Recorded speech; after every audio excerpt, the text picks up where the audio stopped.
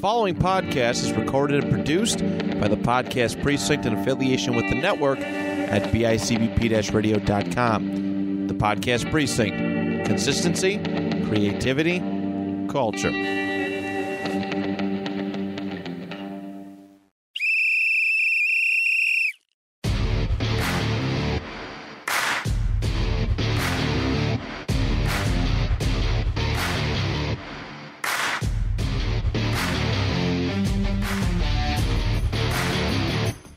Welcome, everybody, to another exciting edition of Stories from the Sidelines.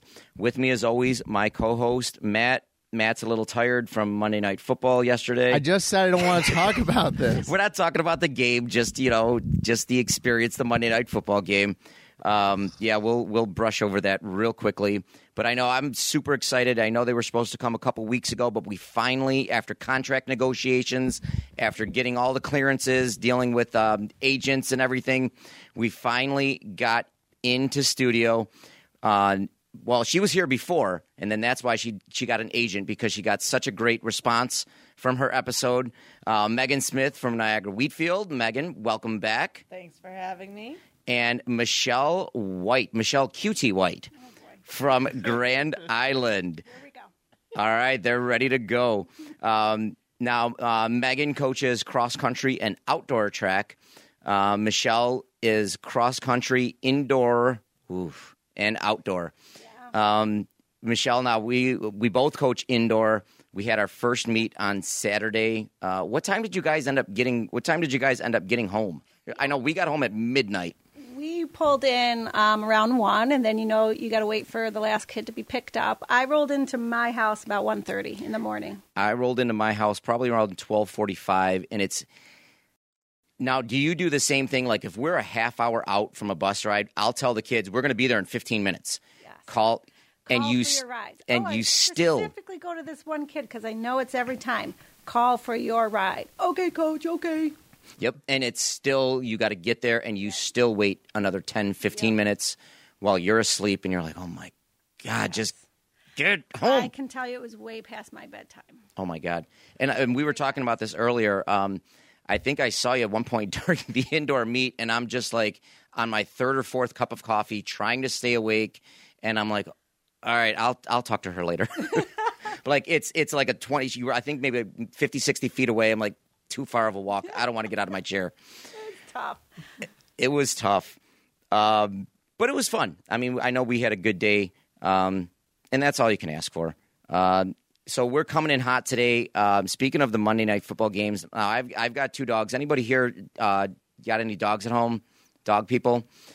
Megan's shaking her head yes. Like we can see her on camera. You gotta talk. Yes, I have a dog. Megan, are your dogs like anything like mine, where especially before the game, I'll take them out an hour before the game. I'll take them out a half hour, 20 minutes before the game. They'll go, number 1, number 2, and with just like clockwork, 2 minutes before kickoff, they'll both go to the door, start whining, start barking. I got to go out. Like, girls, you just went out 2 minutes ago. I love you, but can you wait? Is it like that with yours? At least yours go to the door. So I came home from dropping my daughter off at gymnastics yesterday. I wanted to get home right before kickoff. And my husband said, just come in the front door. I was like, I can't go in the garage. He had put the dog in the garage because the dog pooped on the tree skirt and then was laying on the couch. So when Scott yelled at the dog for pooping on the tree skirt, the dog then peed on the couch because he was scared. And, that was about 15 minutes before kick. So he's cleaning up poop and pee on the couch. So the dog stayed in the garage for a little bit of the first part of the Bills game. So he had a flag on the play in the opening kickoff. There was a flag on the play. I love it. And I love my 2 dogs, and I'm usually one, I mean, I'm a very soft-spoken guy. I'm very calm, which is total BS. But during games, I've noticed, especially when I've gotten Bailey. I've got 2 dogs at home, Bailey and Bella. Bella's just a crazy golden doodle. Bailey's a boxer rescue that we got a couple years ago. And during games, Bailey will come up and she'll sit either next to me or on my lap on the couch. And if I get too loud, she'll like look at me. She'll growl, like almost like, "Hey, knock it off," and then just put her head right back on my lap. And it's funny when we first got her a couple years ago, she would like when I would get a little excited watching the games or get a little angry watching the games, she would go and she would like lay down and hide in the closet. Like, this guy's nuts. This guy's crazy. So just having her, she's kind of. Now she knows the deal by now, but she'll still give me that. I'm like, okay, sorry. So was there a lot of growling last night? Yes. Poor dog. From you and the dog? From me, from Larry too. From me and the dog. But Bailey did definitely have to calm me down for a couple points in that game. Specifically, it's early in the game. They just scored a touchdown. They made it 8-0. You respond back. Why do you kick a field goal? Why not? Go for 2. Tie it up. You know it's going to be that type of game. Matt, I know we didn't want to talk about this, but you know me. I don't listen. We're talking about it a little bit. Do you go for 2 there? I would. If you're playing such an aggressive coach like Belichick, I would. I mean, later in the game, does it really matter if you're down 5 or down 4? You still need a touchdown, but if you make the extra point, you can kick a field goal there to at least tie it. It's giving me a headache. I need Bailey here because she needs to start growling because I'm going to start growling. Did you make it up the whole game? I know there were times, especially, it was such a boring game at times. There were times where I was fading in and out. I made it. Did we have some growls too? Well, I'm going to tell you the truth. I'm not allowed to be in the room. You're not allowed. I'm the bad luck charm. My husband has told me, so I stay out of the room. Now, did that happen from like a certain game, or has that been all season long? No, or there are rituals, and you guys know how you are about these bills, and I love them too. Don't get me wrong; I love the idea of them, but when it gets to the obsessive point of wearing the same clothes and texting the same people the same message and kicking your wife out of the room, it gets a little much. I'll take the growling dog. I'm just saying. No, Vicky watches the games with me, and she'll look at me and she'll give me the calm down. Exactly. And it's great. And there's been times where she'll be like, she's a Steelers fan. She knows. I know. That. Oh, but here's the best part of that. Here's what a trooper she is. You know that she got me tickets for the home opener. So we went to the home opener against the Steelers, and she wore Bill's stuff. So she's a trooper. That is love. She's a trooper. But it's funny because after a while, like even on the 2 points, she'll be like, I would have gone for 2 there. And I'm just looking like, all right, coach, thanks. But she has no problem giving it back, too. So I love it. I had a nephew that went to the game last night. He's a Patriots fan. So he went in his Patriots jersey. And the only thing I kept texting him, please don't get in a fight. Please don't get in a fight. Make sure you're with other Patriots fans. Yeah. I love it. But, yeah, it's I don't know. They're starting to scare me. I'm starting to think that they might. I mean, do they miss the playoffs? Yes. What's the talk? You think so? We don't deserve it. Whether we deserve it or not, that's a whole nother topic. But yeah, not this season. No, we don't deserve it this season. You just ruined any chance to have Ken Dorsey on your podcast right there. I was gonna say we'll bring up Ken Dorsey. Ken, I'm still with you. Listen, I want them to go. Hopefully. Listen, I've always said. I just got your Christmas card today. It's beautiful. Hopefully, Ken's the offensive coordinator next year. But that's so. So we'll throw the ball instead of just running it with no run game.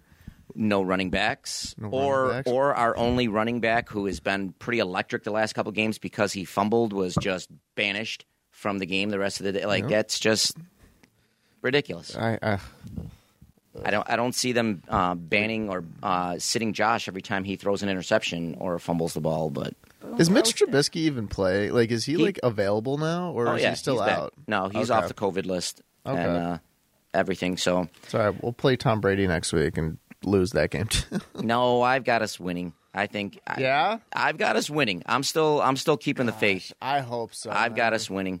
But they say though, I guess there's stats even if they lose the New England game or the next New England game and the Tampa Bay game, as long as they take care of Atlanta, the Jets, and Carolina, they still have a 90%. That'll give them 10 wins. They still have a 90% chance to make the wild card. Listen, we can make the wild card and stuff. It's just I don't think I think the mistakes are too mounting for us to like really make a good run. It could, but you know what? Coming in as a wild card, that could help us because we have We were wild card last year. No, we were the AFC champions. No, AFC East champions. Yeah, but weren't we still? We were in the wild card. Because we were the number 2 seed. Yeah. So we were in the wild card round. But it'd be nice maybe because we could learn from our mistakes and just win out for the rest of the. That's what I'm thinking and hoping. And we can. Dawson Knox can't drop simple passes. Hey, that was pass interference in the end zone. It was windy. And there was a lot of chest twice, and he didn't catch it. All right, sorry, Dawson, I tried. And then there was a lot of hot air coming from the New England sideline, but that's another thing. All right, a lot of hot air coming from my basement where Christopher was doing homework, and we missed the field goal, and all we heard from the basement was "wide right," says the Jets fan in the basement. Wait, Chris is a Jets fan? Huge Jets fan. Oh, that's it. He's never back in the podcast again. He's done. He's banished. He knows about pain. That's paid. That is true.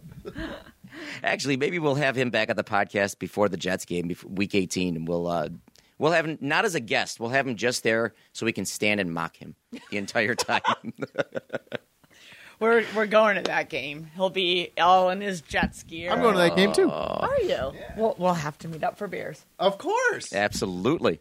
All right, enough Bills talk. We'll talk about something fun now.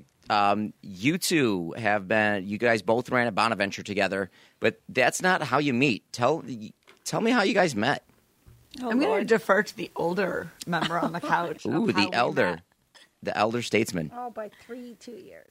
All right. So, Michelle, how'd you guys meet? Megan and I met at a camp up in Lake Placid, the Olympic training camp. And I went as a senior. You were at, 8th grade? Mm-hmm. Teeny tiny little thing. If you know what Emily looks like now, that's exactly what Megan looked like. Really? That small? Wow. Oh, tiny. And everywhere. She was everywhere. Like a bad penny. Couldn't shake her. Wanted to be like the big kids. I had good people to look up to, like Michelle. Yeah, that is true. But we still couldn't shake her. So we met there, went through a week of torture. It was tough. And I never saw her again until you came to visit as a possible recruit at Bonaventure. The coach asked me to take her, and I'm like, I think I know this girl. Yeah, we'll take her. And we made her sleep on the floor. for like the overnight recruiting? Or Yeah. So it turns out she grew. She still was a bad penny. Well, you can't fix everything. Showed back up. But no, it was fun. It was a lot of fun. A wonderful overnight recruiting visit. The girls and the team were amazing. I went to the bookstore. I bought the little Bonaventure sticker. I threw it on the back of my car. You were drove sold. Home. My dad's like, are we going to talk about this? And I was like, no, it's where I want to go. And he's like, well, it's kind of like a family talk. And I was like, I made my decision. I really like Michelle. Yeah, it was fun. It was, that when you look back on those times, and it actually helps me be the coach I am today, is that it's just a journey. And, you've got so many memories and so many things that you shut out. But that was a good memory. I love it. The girls took to her. My roommate was also a teammate. She was on the team, so it helped that I think that both of us were on the team. Yeah. And both of us were drastically different majors, so Meg got a good glimpse. Did you go to class with us? I don't remember. Yeah. Meg, you went to class? I think you. I did. Yeah. I think you guys actually. I think I went to class with McGraw because she was phys ed major, and then we all met back up. I couldn't practice, so I sat and watched practice. We did dinner, and then basketball game, which was the UMass game where Marcus Camby went down in the tunnel. He collapsed. Oh, you were at that game? That was my recruiting visit. What a visit. Yeah. But you know what? In all honesty, when I've had some girls on the team go through the recruiting process, and that's important to me as a high school coach now, that they have a great experience no matter where they are. And I was proud to know that Bonaventure still does the same thing on overnights. They go to class with the kids. I mean, they get a real good glimpse of what it's about. At Bonaventure, they're still doing dinners together after practice. They still do study hall. We did breakfast after morning practices. So I was glad to see that those things still happen. Beautiful. Now, Michelle, did you have any memorable moments on your overnight during your recruiting, or? I actually didn't go on an overnight. Oh, really? It was a different story. When I was recruited, I was given a letter saying, "This is how much we'll give you. Make your decision." And that number was right, so you're like, oh, okay. Well, it wasn't. I was fortunate enough to have a lot of offers, but I knew I was going to Bonaventure the moment I pulled into that place. It's just got that feeling, and you're home. And I knew at the moment I pulled in that driveway, that long driveway, it's all spelled out in the bushes. Well, it used to be St. Bonaventure. And I knew it. I just knew right then and there. And then there was an offer on the table, and this is a good fit for me. Let's do it. Yeah, I think with colleges, and my daughter Sarah's, she's off to Syracuse now. She's a freshman there, and it was kind of the same thing. That was her first college tour that she took, and we did two more. We did Boston College and Boston University, but all during the trip, she was just like, "Well, it's not as good as Syracuse." Well, I really like Syracuse. So at that point, we just kind of like, Sarah, and she had done the research. She's like, well, I'm bio. They're a good bio. They're a good research program. We're like, okay, we've got like 4 more that we want to see. Is there any point? I mean, she's like, no. She's like, I really want it. It was one of those, I love the campus, love it from the moment we drove up. And so it was kind of a done deal. And that doesn't happen for everybody, I don't think. So when it does happen, you're very fortunate. And I mean, for that, you're spending the next 4 years of your life there. You better have that, oh wow moment. So that's awesome. Now, you guys were telling me you both ran cross country, and you ran track, but it wasn't a track program. It was more of cross country training. But you guys would run against other universities, other colleges for track. Yeah, I mean, we had at least my junior and senior year, our uniforms actually said Bonaventure cross country, and we'd show up at track and field meets and maybe throw together a 4x8 because we were distance runners, or a distance medley relay. Most of us would run, the 5,000 or the 3,000 on the track. And I think I was, at the time, the only high jumper for St. Bonaventure. Oh, yeah, I don't remember that. That's funny. So you did some of the field events then? I did them in high school, and it was something that I loved to do. So I jumped and long jumped and triple jumped and high jumped and in my cross country uniform. Yep.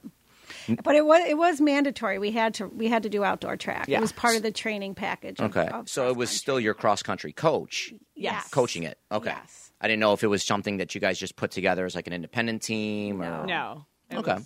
And then my senior year is when it actually became an official Division I. So now they have Division I recognized cross country and Division I recognized track and field. And that coach carried over with it? Yes. He has an amazing program going down there. I'm just so pleased with the progress of it. And Is he still down there? Not our coach. Oh, that's actually sad. He just died a couple years ago.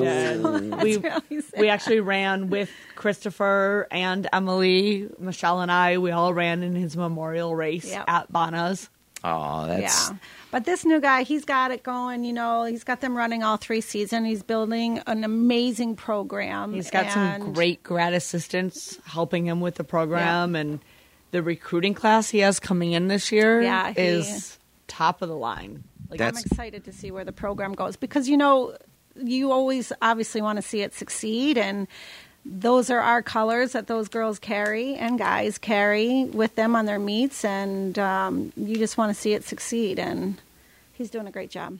Now, I know you guys both coach outdoor track. Do you ever get a chance to go back and see some of the old meets, or go back to Bonaventure and see your meets, or I talk to any of went the this year. teams? They do a little 3-meet where they run against NU and Canisius, and that's usually in the Buffalo area. This year it was up at Fort Niagara, so I took my girls' team to watch. Okay.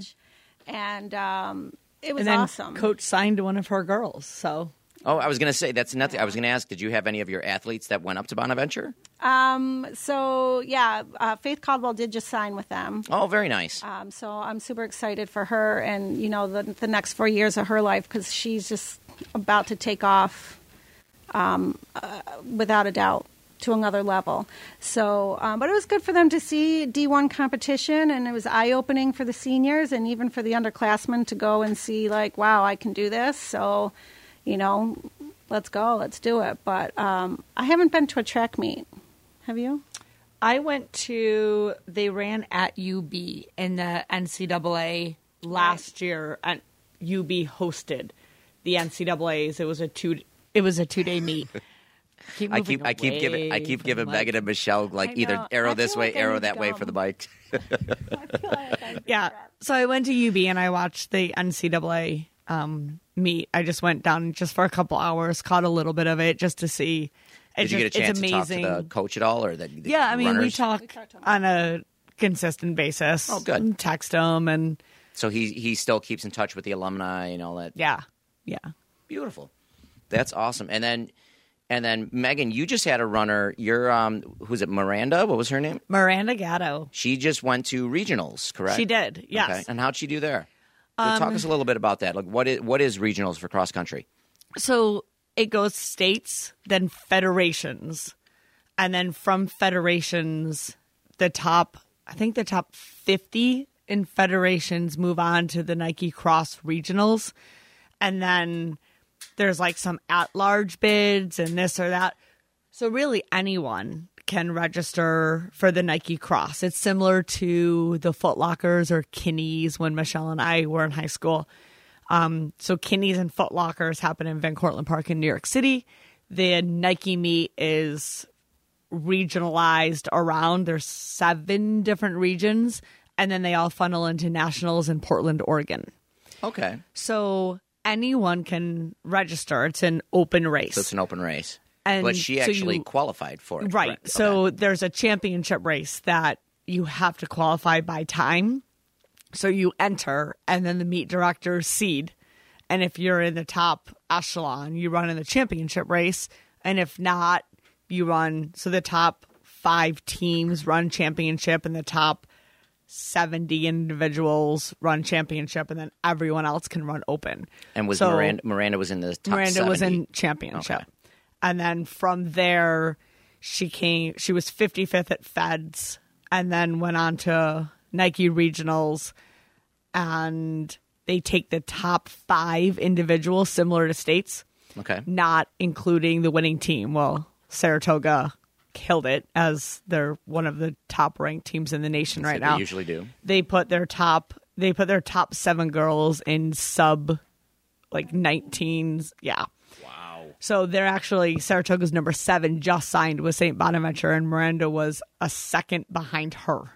Really? So So she did very well. then. Miranda did very well. So when they took out the top 7 Saratoga girls who were all ahead of Miranda, it put Miranda 7th overall. The top 5 individuals would have moved on to Oregon. So there were no nationals because of COVID. Because of COVID. I think it would have been a completely different race too if people knew they were fighting for those Oh, for 5. sure. Who knows how that would have, would she been able to outkick some people? Would everyone else have run a little bit better? You have no idea. It is a amazing, amazing course. Like challenging, awesome. The first mile and a half is all uphill, and the second mile and a half is all downhill. And she's gotten a couple coaches' interest saying, wow, sub 20 on that course. So, and we've got one more year. So I'm really excited for her future too. So it'll be pretty neat. That's awesome. Now, is that the first time as a coach you had one of your athletes go that far? Yeah. Awesome. And just Michelle, I mean, we've talked about this before. Just as another NFL coach, How excited are you just to see another NFL athlete make it that far? Like not a Grand Island athlete, but just anybody from the NFL. We talk a lot about that, and Faith went to States this year, so it was Faith and Miranda, and then Meg and I. I could not have done that without having Meg there. I mean, it was just, it's overwhelming as the first time that you go. So to have someone else there was definitely a comfort. But the whole NFL thing, after the state meet or after the girls ran, we were like, on the way home, we were like, way to represent NFL. Like, absolutely. This is awesome. And, Tim, the Lockport coach, was texting us the whole time, like, holy crap, you guys, this is awesome. Way to have, we're so proud of these girls. And I think that's the makeup of the NFL and the coaches, is that everybody just feeds off each other. And it's just so healthy. And I guess maybe it's just the level of respect that we all have for each other. But you had posted something on Facebook, and I had said, listen, or maybe I posted something on Facebook and you commented on it about Faith. And I was just like, hey, my girls are your girls and your girls are mine. Absolutely. Like, I want to see them succeed. I don't care what color uniform they're wearing, and when we're competing against each other, I'll coach my girls. And, and as they go by me, I'll coach them. But as her girls go by me, I'm cheering them on by name. And it's just, you're cheering my girls on by name. Giving them time, shouting out times, whatever it's got to do. Yeah. And I think that's important for the girls and actually the boys, all of them, to see that these coaches respect each other and that we respect other teams and that we're there to make sure that everybody does their best. And I think that just shows that we love our sport. So. Absolutely. And I had Dan Norton, one of our assistants over at Ken East, and we were talking about this our last episode where he primarily does the jumping and the sprinting, and whether if he's sitting there and it's a Niagara Wheatfield kid or a Grand Island kid or a Lockport kid, especially at the jumpers pit where he sees that they might need a little advice or something that he can fix, he walks over and helps them out right away. Myself, for throwers, if I see it's a Grand Island boy or girl and they need a little help with discus, I'll give them a tip. If it's a Niagara Wheatfield kid, I'll give them the wrong tip. Just kidding. I was just going to say, for the Kenmore East, my son's a triple jumper, and your coach at NFL championships where, it was tight there for a little bit. And it was really looking at the jumpers. You and I had our little side wager. Niagara Wheatfield was going to go 1, 2, 3 in triple, and your guy actually helped Christopher during warm-ups and said, you're a centimeter over the board. Like, don't change anything. Just take a tiny step back and keep your count. And Christopher's like, that's so weird. Like, they're really close to maybe beating us, and he helped me out. And I was like, it's just, but not every league works like this. No. And you're so true. And I remember, what was it, 2 years ago where you had the discus thrower, Brian Piccolo. Brian, yes. Where there's been times, whether we were at your guys' place or you were at ours, where I just, hey, watch your block arm's not coming back, watch your spin, it's a little too far. It's just, and I know you guys have helped our kids out on many occasions, whether it's distance, telling them the pace or something. It's just, you're there to win. You're competitive. You want your kids to do best. But at the same time, you're not going to look like, all right, that's a Lockport kid, I'm not touching them. Or that's a Lockport kid, I'm not coaching. You're there for the kids, too. Well, I expect my athletes, I can't speak for anyone else's expectations, but I expect my athletes to be kind and sportsman. Absolutely. And I think that stems from the coach. If I'm going to trash talk a program, then why would they have any respect for the program? Exactly. So I think it comes from, I've always said it, I'd rather have a group that can't win a championship, but they're hardworking and they're kind and they're respectful, than winning a program with kids that can't be sportsmanlike. Now, do you think, too, that part of it is because track and field and cross country, it is a team sport, but it's more of an individual sport as opposed to, like I coach soccer, I'm not going over to the other team's soccer line, hey, watch number 14, she's killing. Do you think it's more of just the track environment, more of the individual environment? I don't know. I know that, sorry. It's okay. I know that like, I think we all have, well, I think that most of us have the same coaching philosophy and in the NFL. And I think that when we can become examples of that, the kids are going to naturally become examples of that as well. And I have to piggyback off of what Meg said. Like, I'll take a team all day that is coachable and kind and respectful and want to be better and want their team to be better than a championship team that is disrespectful and snotty and just a big fat no thank you. I mean, we lost to Meg by 1 point during the regular season. And, you know, I told the girls, and the girls are like, okay, all right, we'll get them next time. And then off they go to congratulate the girls. That's perfect, and that's all you can do. And, yeah, for cross-country, you guys split the NFL championship, the NFL title, right? Oh, I smoked her at NFLs. Did you get that part? I smoked her. Not I. The girls did, not me. So you what? But you guys split the boys' title then, or no? Or, oh no! Oh no! Oh no! No, Who'd you split a whole bunch of titles? Who'd you split with? Girls with Michelle. Okay. And I split boys with Marty and West, correct? Yeah. Okay. Marty, who comes out of and sneaky. Every year I tell my team, even my girls, and their girls will be strong. He's got a lot of young ones that he's currently molding. But he is one coach that you don't put on the back burner because he will be right there. He's that old, wily veteran. You never know what he's got up his sleeve. You never know. He's got the ace in the hole somewhere. And he is like the recruit, like the stat guru. Oh, yeah. Nobody does stats better than Marty Medore. Nope. And then, of course, he runs the Kenmore Invite, or as we call it, the Marty Medore Marathon. And I've been trying to get Marty to come on. And in fact, the last text I sent, like, all right, when are you coming on the podcast? His response was, no chance. We can work that out. We can fix that. But yeah, he does a great job. But even in indoor and outdoor, you'll be cruising, and next thing you know, he'll either have like a hurdler come out of nowhere, or a jumper come out of nowhere, or a distance guy come out of nowhere, and it's just, and you just kind of shake your head.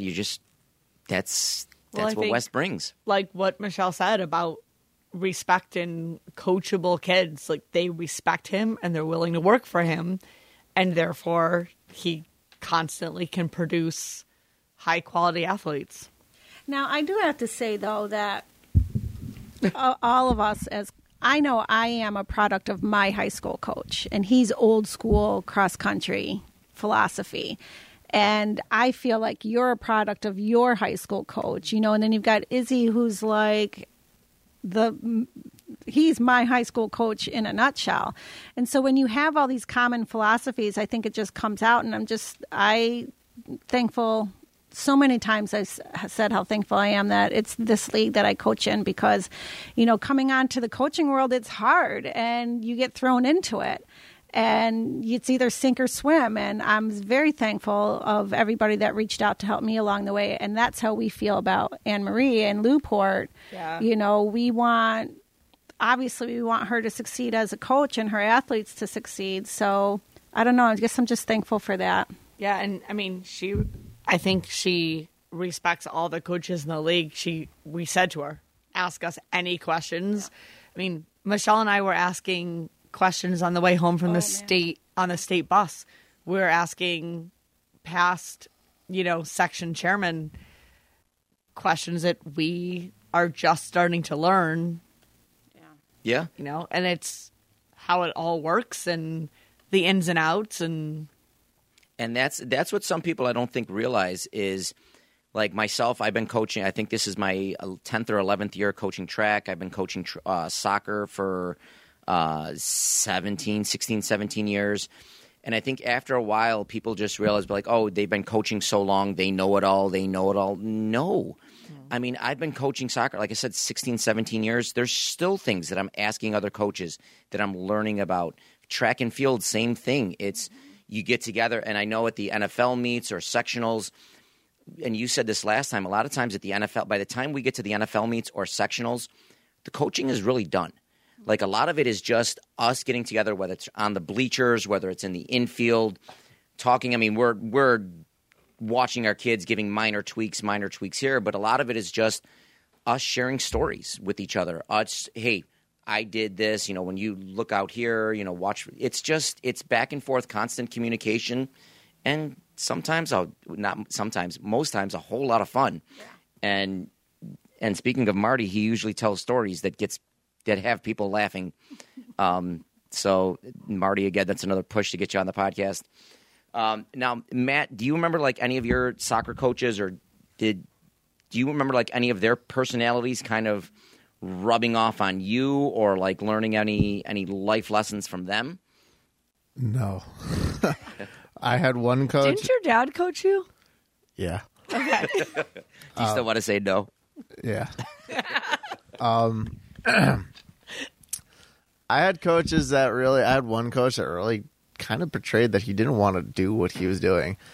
He'd always make comments like, "I could be doing something else than coaching you."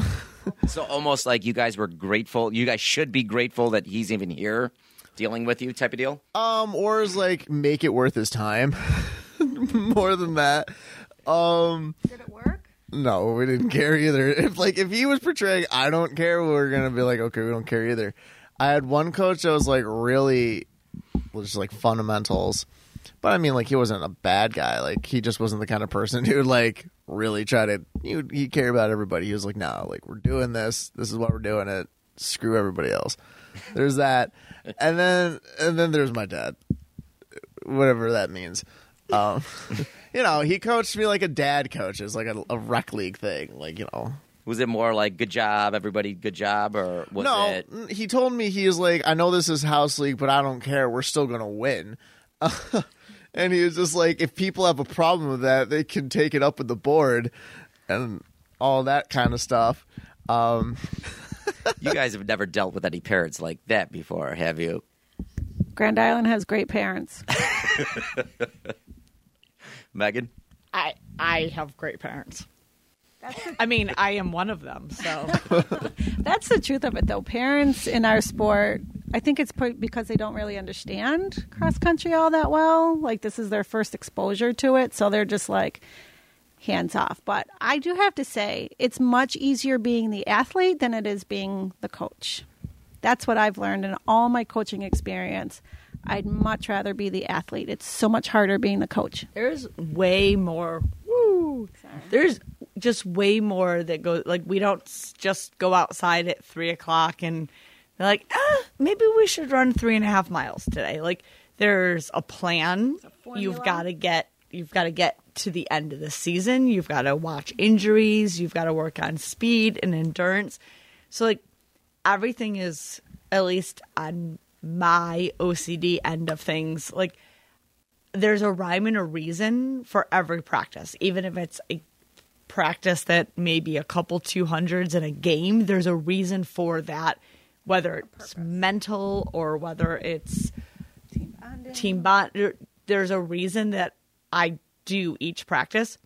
And it was funny, I spent 3 full weekends with Miranda's parents, and they're like, we're learning this sport. Like, it's crazy. Her dad bought the membership to Mile Split, and he's like, wow, look at this. And it's neat to see, like, their excitement about wanting to learn a sport, but it's, there's paperwork and like you were talking about, time commitment, the unseen things, planning for a banquet, ordering senior gifts, planning for senior night, like the things that you want to do for these athletes that take up a lot of time at home. It's not just 3:00 practice done at 5:30 and you wander on home and you're done for the night, and then you go back at 3:00 the next day. So I wish it was that easy. I do too. Now, you brought up time commitment. Now, both of you are married with kids, families at home. Do you guys, especially early on, did you guys find it to be a huge, I don't want to say problem, but something that you had to work on? Was it a huge issue at times, whether it was the kids asking, why are you gone so long? How come you're home so late? How come we don't see you? Or the significant other, the spouse, was it ever a big time commitment or problem? I think it's, I wouldn't use the word problem. I think I won't speak for Michelle, but I think we're both lucky in the husbands that we have that understand how important this sport is to us, and they're willing to be supportive. I remember when I first started coaching and the kids were little, I was actually going through old banquet programs, and in my thank you page, I had thank yous to Christopher and Emily, and I would give them gifts at my banquet because I thought it was very important for them to be recognized because I wasn't around as much as I could be. Now things are a little bit differently because I'm coaching my own son. So the time that I'm spending away, a lot of those times we're together. But it's not quality family time. And Scott jokes that, it's cross-country season starting in July. I'll see you in October, which really turned into the end of November this year. It was 3 weekends away in a hotel. We were literally gone. Michelle and I were gone to state. And then I was gone the following weekend to Poughkeepsie. And then I was gone the following weekend again to Poughkeepsie. And had Miranda qualified, I would have been on a plane that next Wednesday to Oregon. So, it definitely is. And when you get home, you constantly, you've got to find out what Grand Island did on Tuesday. And so you can talk to your team about it on Wednesday. And you can enter the meet for Saturday. And we talk and we're like, were you able to get on athletic.net? You're good? You're registered? But I think that comes to the other coaches helping each other out. But it's a lot of time away. And it's one of the reasons that I wanted to step down as head track and field. I had no problem being an assistant, but I didn't want to be the person in charge of everything.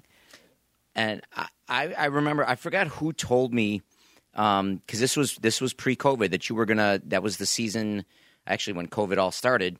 And I think I joked around with you, but Megan quit Niagara Wheatfield and just all heck broke loose. But I forgot what coach, maybe it was Tim Mativier, who I coach with at East. Maybe he said you weren't coming back. I can't remember what, but I think I remember texting you the moment after, question mark, no coaching, kind of WTF, what's going on? Yeah. And I remember you were telling me you wanted to spend more time with the kids, more time with Scott. It's what made you come back though? Why? Obviously we didn't have that season because, the world couldn't handle you not coaching anymore. but so I did. I had resigned prior to that season. You guys all started, you had that first week, and then everything shut down. And leading up to Niagara Wheatfield doesn't have an indoor season. So usually I would do 2 days in the weight room, just some non-mandatory conditioning to keep my team going leading into the track season. And I wasn't board approved as a track coach, so therefore I wasn't able to work with them. And I did miss that January, February time with the kids. And then the season started and I was at the track more than I would have been if I hadn't been coaching, trying to help my replacement get his feet off the ground, figure out where the hurdles were. I don't have keys to this. How do I set this? And I kind of I missed it. I really did. And so I talked to Scott and said, if I can swing it, can I do it? So, and that had to have been a tough conversation. I'm sure it was a tough conversation when you wanted to give it up and deal with all those feelings, yeah. And then literally less than a year later, you're having the same conversation but in reverse. But honey, would you mind would it be an issue? I try to get up early and do some household chores to hold my own around the house. And it is tough. I know I've been with Vicky for 7 years. We got married last June. In fact, she reminded me that I forgot our 6-month anniversary. So Sinner. I know. No, just joke. She's great about that. It was funny. I didn't realize that once you got married, you had to do the 1-month anniversary, 2-month anniversary, 3. She'd always just joke. She'd be like, "So what are you getting me for my 1-month anniversary? What are you getting me for my 2-month anniversary?" I Like, could try that. but like, Yeah. could I just give you a kiss or We do Got Ya Day. got you day? Got Ya Day. So it's the day he proposed. It's the day he got. So we okay. don't really celebrate any other like major. Hey, on a side note, I've got to say, I proposed on a canoe, which was like ridiculously harder than I thought it was. Why?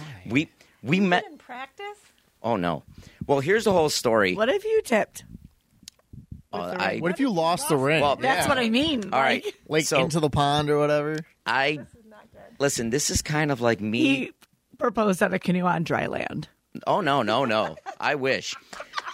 No, the whole reason we had met on a canoe trip. It was her daughter's 5th grade field trip at Clarence Center. She went to Clarence. I don't know if you went to Clarence Center or I not. didn't go. I went to lunch too.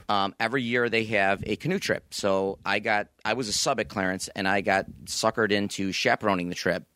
I was in charge of or chaperoning the canoes with one of the lifeguards down at the docks. So she came down with 2 or 3 other parents, and the 2 parents got on a canoe and took off and just kind of left her by herself. So I just walked over and asked if you wanted to get on the canoe, took a canoe ride, and the rest was history. So this past summer, we So usually you hooked up on your daughter's field trip? didn't hook up, got introduced. We got lost. There was no hanky-panky. Wait, what time is this so I can edit this out? No, there was no hanky-panky on the trip. So every year, we've been together going on 8 years.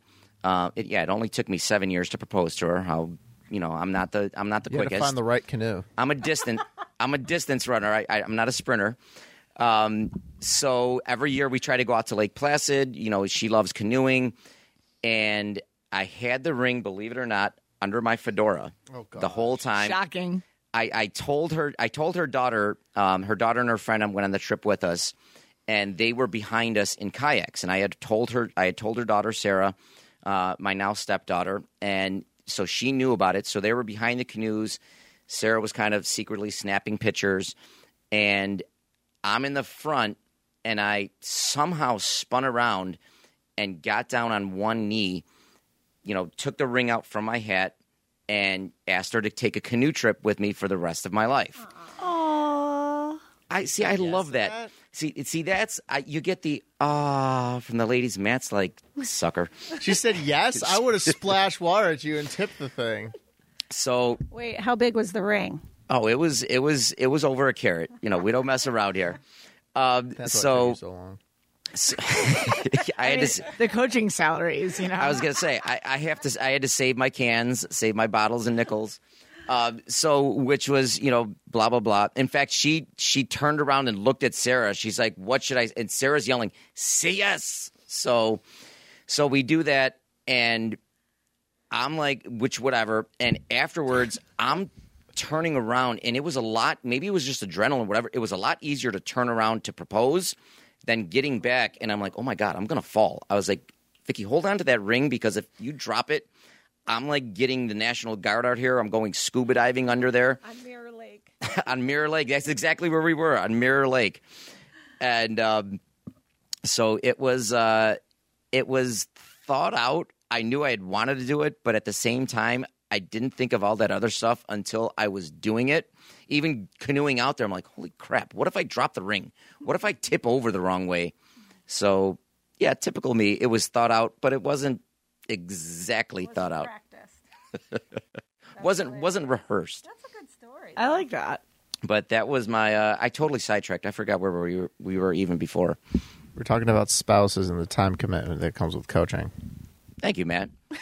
Seriously, I forgot where we were, why I brought that up. Total sidetrack.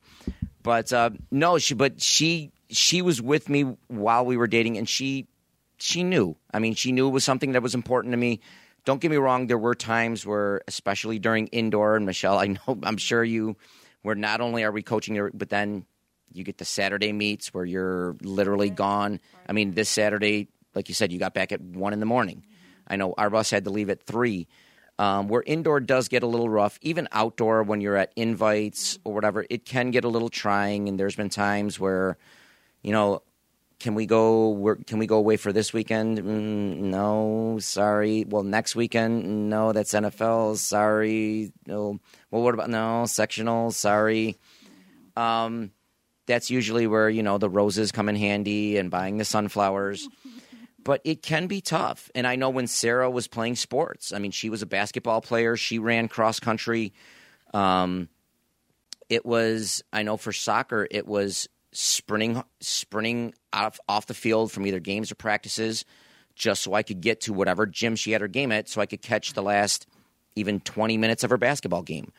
Or, maybe cutting practice short a little bit so I could sneak out to an invite at cross country or one of her meets there. It can be tough. And I think you're right. It takes a lot of communication, but it takes that special person to just really get it that, hey, this is their passion. This is what they want to do. So it does. I mean, Michelle, especially with the younger ones, was it kind of the same with you or? Actually, first, I have to say how scary it is that we have the same thoughts. Like, it's actually really scary. Side note about having the same thoughts, I tried to get her on my cross-country staff when we had an opening. We were trying to figure out a way she could get out of the elementary at Grand Island, get over to Niagara Wheatfield, and be the assistant coach at Wheatfield. Could you imagine if the two of us were at Wheatfield? Ooh, that could be trouble. It's really scary how much that we are alike because everything you say, I'm thinking. But my kids are older than her, so I have one in college now. He's a junior, and then I have a senior now at Niagara Falls. So it wasn't quite as difficult with the whole, raising your kids kind of thing because they were already older. So I've only been coaching for 7 years now, and. But I hear what you're saying about running from one place to another to see your own kid compete, and that doesn't go away, just so you know, because at the collegiate level, my son plays soccer for Clarkson, and it's like, oh, we can go see him on this weekend, and he's 4 or 5 hours away. I want to do anything I can to go see him. This is my first one out of the house, and it's like, you'll do anything. So if there's a game on a Wednesday night in Ithaca, we're getting in the car and we're going. Absolutely. But practices and meets, it makes it hard to do, and there are a lot of sacrifices. And Meg's right. Both our guys are amazing. They actually both have the same personality too, so that's kind of weird to say that out loud. But Chris understands that.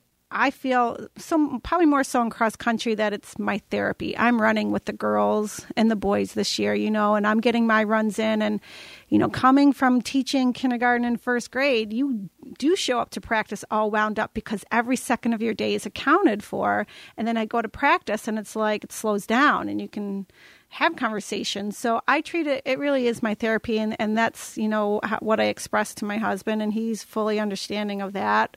Don't get me wrong, they give me gray hair, they give me wrinkles, they drive me nuts. That's why I have to wear a fedora. Yeah, but it's in the end, winning season or losing season. That's my therapy. So, and it's funny that you mentioned that because there's been so many times where whether it's soccer, whether it's indoor, outdoor, or any, I'll come home and I'll be like, oh my God, you can't believe what so-and-so did today at practice, and telling Vicky.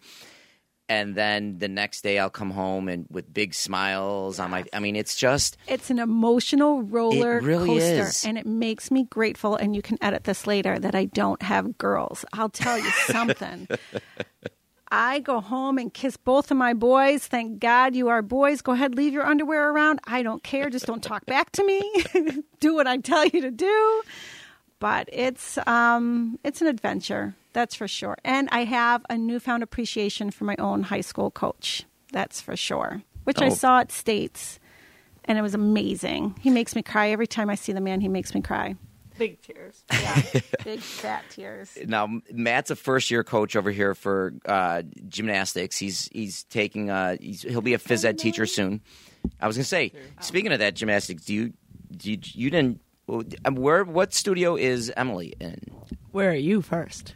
Greater Buffalo. Boo. Uh-oh. What are you, I guess Stumps? that. And no, every time we drive, Greater Buffalo is the one on North French, right? Yeah. Okay, so every time we drive by, we have to boo. I don't know it's a thing, and if we don't, we get in trouble. We're Team Niagara. Oh, okay. A little We rivalry don't there. know. No, because the coaching staff actually gets along really well. We do clinics with you guys all the time. Yeah, I was gonna say our technical rivals, if you want to say that, is Stumps, but Yeah. I mean, like that's not even a rivalry. they definitely do clinics together and things. We were just in Syracuse at the On Center. Yeah. Did you guys go? Yeah, I think some of us did. Yeah, What level do you coach? I coached the beginning level, so I coach like the really young, Okay. just starting out team. She is a 7 this year. Okay, yeah, so she's up there. That's a whole nother language. I was gonna say I'm like 7. Like I'd be like maybe a 1.5. I don't know. So level 7, she practices Monday, Tuesday, Wednesday, Friday from 5:30 to 9, and then Saturday from 1:30 to 5:30. Yeah. So level set, like is it out of 10? Like It's out what's- of 10. Okay.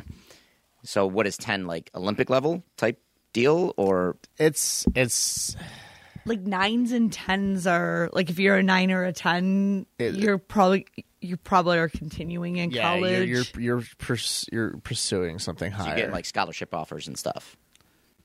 Maybe. Yeah, I mean, like your goal, like that is your commitment. That's your life. Yeah. Okay. Yeah. Now, Matt, even as you've got a wonderful girlfriend. She was on the show for a little bit. She did a little cameo appearance with Megan the one episode. Oh yeah. Um, I was trying to think of who you were Matt's talking like, wait a minute, about. who? Wait, what? I was like, little friend. What does that mean? No, I said lovely girlfriend, not Oh, I little heard friend. little lovely friend. I girlfriend. heard little friend. Okay, thank you. All right. Apparently, I couldn't speak there, but I said lovely girlfriend. Does she now with you just starting gymnastics? Is that kind of cutting into the time that you spend with her, or not all that much? Well, so she's a music teacher at West Seneca. So and she teaches she teaches the orchestra there too. So for that, she has her own commitment. Like obviously I have is in music, so I know like if you're doing like an ensemble of some sort, that is more than just teaching. You have to worry about practices and concerts of your own kind of thing. So she has that commitment and I have the gymnastics. So really like we're both distracted doing other things. So we have set days of like when we like dedicate towards ourselves, which is nice. And, she's moving up. So where she's going to be focusing more on just orchestra. So if anything, her time commitment is going to be taken up more with that. And that's fine. Like I understand, like that's what she likes to do. And, she understands that running around with kids and doing stuff that I could only dream of doing someday is how I deal with me getting older and not being as athletic as I once was. Reliving the glory, not getting any younger or whatever. As you're 21, 22, No, 23? almost 24. Oh, almost 24. Almost. So he's like I know, an old, right? he's an old man. He's an old wily veteran. As we're all thinking, like, man, we left 24 a long time ago. I'm in rec league sports now, and I still hurt myself. Listen, my knees are so bad, it hurts just saying rec league. That's how bad, not even playing in a rec league. In fact, it was funny. Today, I had my throwers running halls and doing the staircases with them or whatever, or doing stairs with them for agility work. And, of course, I get the wise guy, coach, run it with us. So I don't know why I didn't back down. So I'm like, all right, 10-minute run, running the hallway with them, running the stairs with them. And, of course, I can't look like, that I'm about to die. gassed. So the kids are like, I'm fine. Like, let's go. If I'm doing this, you're doing this. If I'm doing this, you're doing this. And at the same point, at the end, I'm like, oh, my God. I'm like, I feel like I just smoked like 30 packs of cigarettes all in once. Like, my lungs are dying. I had the mask on or whatever running. And I'm turning corners, and I'm not going to lie. I'm turning corners, like lowering the mask, like putting it back up. Like, and the kids are like, are you, coach, are you fine? Like, I'm fine. Go. And you can't let them show it. It's just like, if I'm doing this workout, you guys are doing this workout. And then I got to my car, and I'm like ready to pass out. Like, I'm thinking, like, I got to call Vicky and see if she could come pick me up. But it's just, You don't want to let go. you don't want to let go. I mean, it is what it is. Even during soccer, there's times where I'll just get in there, like, all right, here's how this drill is supposed to do, or and you take that wrong step in the wrong direction, and next thing you know, you're hobbling, but you can't hobble because your kids are going to make fun of you. I have to tell you this funny story. So I take the girls away each summer, 3 to 4 nights away, and we do training in Ellicottville, in Syracuse, where I grew up. And there was this one year where we were in Syracuse running all my old, a small town south of Syracuse, running all these old trails. Everywhere you go is a hill. So day 1, I did it with them, right? Day 2, I'm like, oh, that's a little sore. I get through day 2. Day 3, we wake up. I woke up at 5 o'clock in the morning to take an ice bath just to get me through the day. I'm not even kidding. I'm sitting in the ice bath, and I'm at my home where my mom is living, and the girls are tenting out in the orchard. And my mom's like, "What are you doing?" I'm like, "I can't move. I can't breathe." Like, Mommy. And she's like, "Will you just stop running?" I'm like, "Hell no, I'm not going to stop running." And then she's like, "Well, what time do the girls get up?" I'm like, "In an hour and a half." She's like, "Oh, honey, you just sit right there in that ice bath. I'm going to go get you some tea." And I'm like, "Oh," but it took an ice bath to get through the day. That was torturous. And she's way more dedicated than I am. I ran the Buffalo Bills 50-yard finish, and there was no way I was letting that little 61-pound girl that's about 4 foot beat me. And I had to give everything I had to just come within like 10 feet of her. And that is the last 5K, like road 5K. We used to do them all the time together. And that is the last one I've ever entered because I will never, she will destroy me. And I can't. That's a tough pill to swallow. When your kids start beating you, then it's like, I'll ride the bike. She's tiny. Oh, like, yeah. Tiny. Well, it's funny because Sarah, when she ran cross country, she was really good. I kept telling, like, oh, I ran cross country a year before soccer, but like when I ran track, I still hold the mile time, the freshman record for the mile time at 5:05. I'm like, I bet you I can still do, a mile in like 5:30. So one time she calls me on my bluff. When she was a junior or senior in high school, she's like, all right. She's like, I bet you whatever, you can't do it. I'll give you 5:30. You can't do it in under 5:30. So she gives me her little Fitbit, and she's running next to me or whatever, and she's like trotting. I'm like, all right, let me, I'm stretching, warming up. While I'm stretching, I'm thinking like, why did I do this? Why did I do this? So I go like a bat out of hell, and of course I'm like, yeah, this is not what you're supposed to do. So I get this. So I run out a half mile. The Fitbit says a half mile, and you run back the other half mile. To my credit, I did it in 5:25. Okay. Wow. I did it in 5:20. This was about 2 years ago, and she's like, she's like, good job. She's like, are you okay? I'm like, yeah. I'm just gonna cool down. Just why don't you put your bike away? The second she got in the garage, I passed out on the lawn. Like I passed out. Like I'm like hyperventilating. Vicky's watching from the window. I just happened to look up. She falls down from laughing so hard. Sarah comes out. She's like, are you okay? I'm like, yep, just stretching. Yep, I'll be back. Yep, don't worry. I think I got up maybe 30, 40 minutes later. I mean, I'm like, oh my God. I 5:25. I did it. That was probably the first time I ran a mile for like speed in at least 3-4 years. But even at soccer, I would always do the practices with my kids up until probably like 5 years ago. But as a coach, I just feel like, especially early on, that's almost kind of how I gained a lot of respect for my athletes. Like, all right, coach might have a tough workout, but he's doing it with us. We hate doing these wind I've got sprints. a golf cart. You've graduated to the golf cart? That's so lazy. You did not just say that. I was also in a cast for the first 12 weeks of the season. All right, you got Blah, an blah, excuse. blah. It was perfect. But do you find, though, that as coaches, like if you do the workout with them, not only does it gain their respect, but they can't complain. Like I'll always say, if an old man like me can do it, you young kids better be able to do it better than I do. I mean, do you think? I know a lot of, like, when we're doing like long runs, I will definitely go out and, if they're going this way on the course, I may go backwards on the course and, like Michelle said, get a run in, and they know I'm out there to hold them accountable. But when it comes to like the tougher workouts, like I'd like to have them on a clock. So like I don't do the interval workouts. I don't do the mile repeats. Oh, with sure. them. You can't do everything with them, of course. So really just kind of like on those fun free run days. And I also find that the golf cart helps me keep them moving a little bit faster than me moving. And I don't have to take a 4-hour ice bath when I get home. I hate you. Now, Matt, You gotta get a golf cart. I'm not.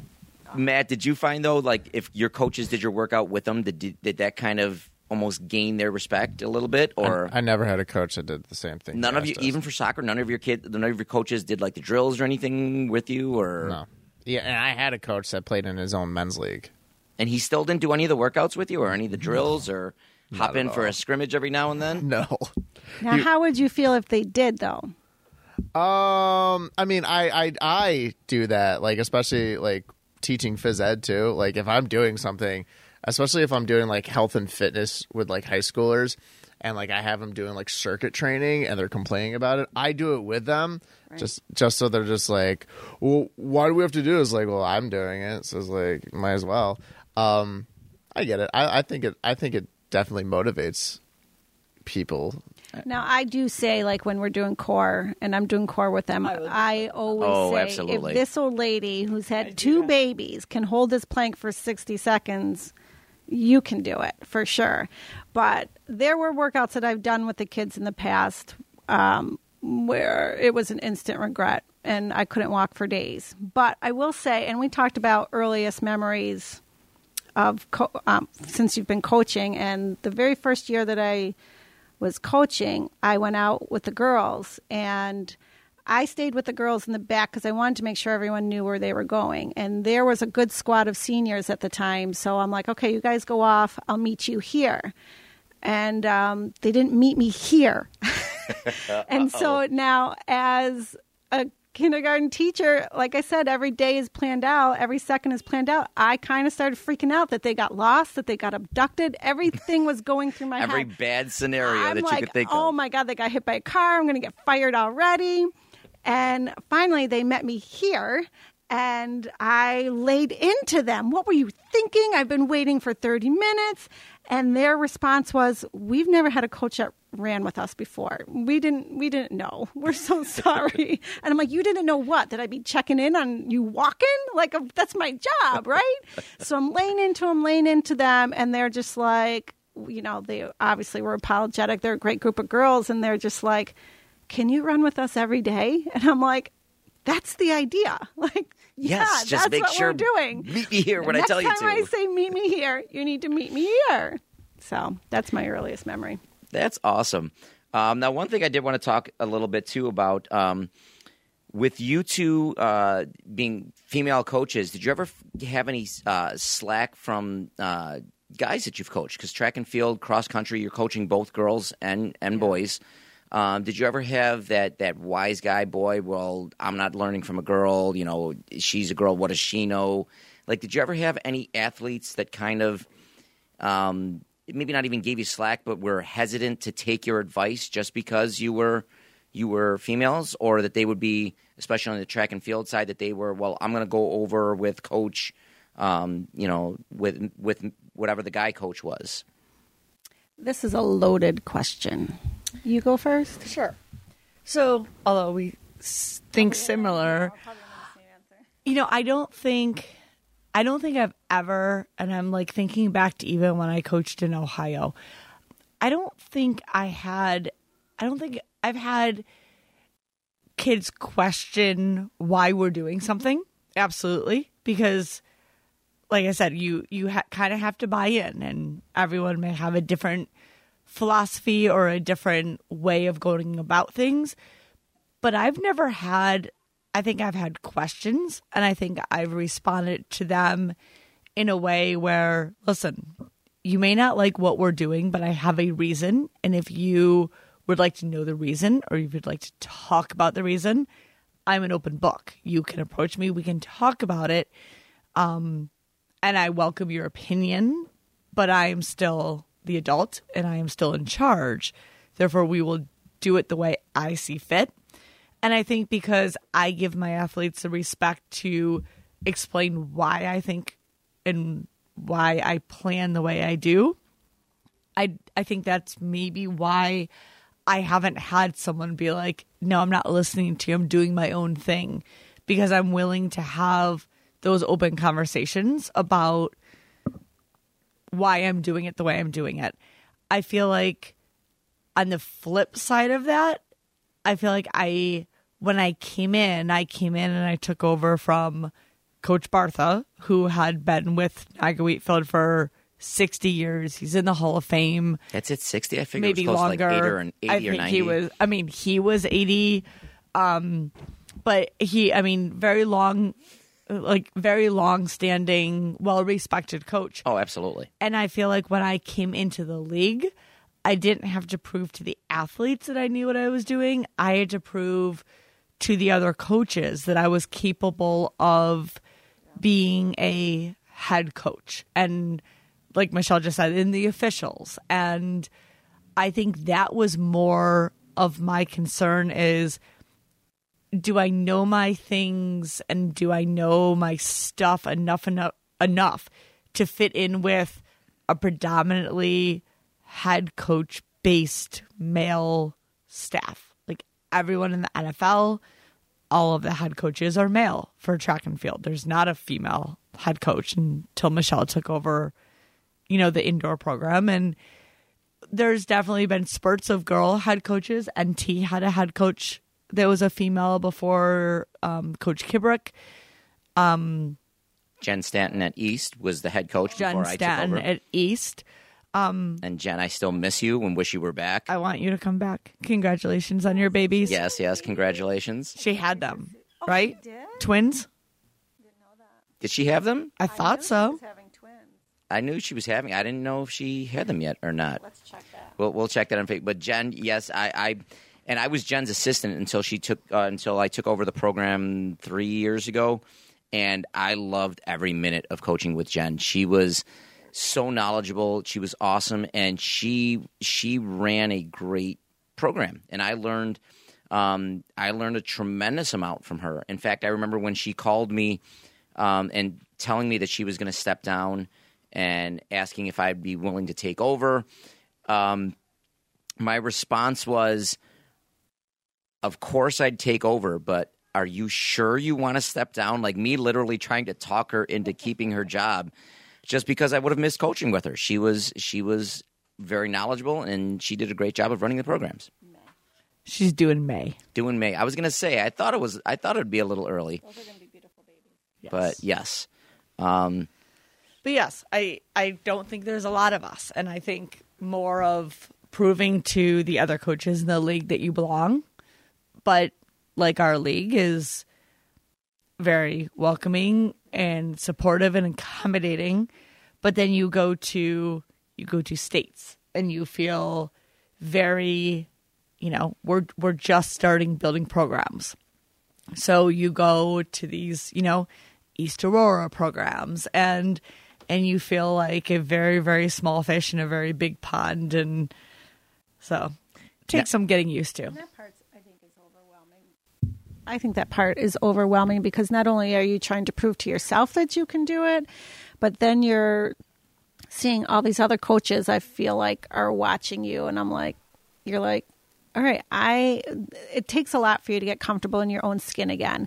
But once you do get comfortable, and like Meg said, because we coach in such a great league, I think it came faster than I was ready for. And I'm so thankful for that. But once you get outside of our little bubble, it's like, okay, yeah, I remember this feeling and I remember I didn't like it. So we got to do something to fix that. Well, it was funny. We were coming home from states and the kids or going to states, and the kids were in the back of the bus and the coaches were in the front. And we're like listening to some coach chatter in the front and some kid chatter in the back.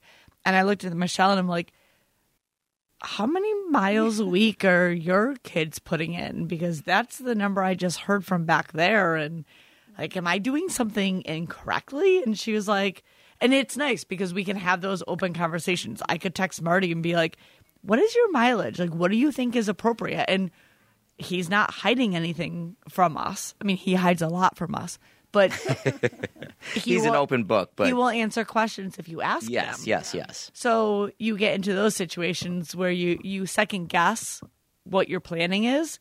But I think as long as you stay true to what you're doing for your program, every training plan can look a little different. But I will say that it is out there because I remember in my first year after I took over the girls program, and Jay Bibler still had the boys program, like officials wouldn't talk to me about an issue with a girls race. Really? And I'm not talking bad about the officials because I know that they're amazing and there's some really amazing officials out there. But I remember that feeling, and I always want to remember that feeling because it reminds me to work even harder at my job. But if there was an issue with the girls' race, they wouldn't come to me. They would go to Jay, or they would go, if it was an issue against like Marty, I remember they would go to Marty, and I'm like, I'm right here. Now, was this male and female officials, or just the male officials? No, it was just the male officials, yeah. And I have to understand that. I got to prove myself. I get that, but I'm just confirming it's not a great feeling, but it just reminds me to work hard and teaches me, hey, you got to prove yourself. That's all. Yeah, and it's like I said, I just thinking of working with Jen. I don't think there were times that any officials came to me about anything. They would go to Jen. They knew better. But by the time I joined the staff, she was the veteran coach. I think she had been coaching, I want to say at least 5 years before I joined her staff. And it was just it was learning from her, and I almost it was the exact opposite. I remember my first year or two, I almost wanted to prove myself to her. Like I wanted to prove, but like, hey, what is this idiot wearing the fedora? Like, what does he really know? Does he know his stuff? And I mean, for me, I was a distance runner. I ran the 16 to 32 in track. I did cross country before I eventually switched full-time to soccer. And I was still coaching the throwers because my first job right out of college, I was supposed to be coaching at Cleve Hill. I was their assistant. I was supposed to take over their distance program. Literally 2 days before the season started, they informed me that they brought their distance coach back. They're still going to keep me, but they want me to coach shot and disc. I knew in high school I tried to pick up a shot once, and it didn't work very well, and I hadn't picked it up since. So I literally I ran to the library, picked up about 5 books on shot and disc. So when I took the interview at East, one of the questions they asked, well, what have you coached before? Stupid old me had to mention, well, I did coach shot and disc over at Cleve Hill for 2 years. So, of course, Jen made me the shot and disc coach, which to this day I love. I love my kids that I coach. It's fantastic. They still all throw better than me. But I just remember it was almost like, all right, I got to rebrush up on my stuff and make sure that I'm running this shot and disc program so that Jen is happy, so that she's, I'm almost trying to impress her. So it was almost the reverse for me. Would you like to come coach shot and disc at Niagara Wheatfield? Or would you like to coach my son at NF and teach him how to throw? Matt, they're talking to you, Matt. What do you think? No, they aren't. Matt coaches gymnastics, so he would be someone good to get in on your pole vault staff. I was going to say, hint, Matt, there are 2 track and field coaches here. If you have any ideas of coaching track and field, we're trying to get you in hopefully at East somewhere, but, Grand Island and Niagara Wheatfield has a phys ed opening. Do they really? We do. Is this another one? Is this another one at your building that you've been trying to get me at for like 27 years? No, we are 3 full-time at my building. Nobody's going anywhere at my building. We are locked and loaded in there. So this is definitely the time to, promote yourself here. Okay. Great job there, Matt. Listen, my promotion's them listening to this podcast. You sure you want to promote yourself that well with this podcast? Yep. All right. But no, it's I always wondered though, as female coaches, if you ever had any bad experience from other guy coaches, or even if not to say had an argument, but had a misunderstanding with a guy coach, or somebody kind of looked down on you, and at that same point, when your kid beats their kid, where you just kind of have, maybe give it a little told you so. Uh-oh.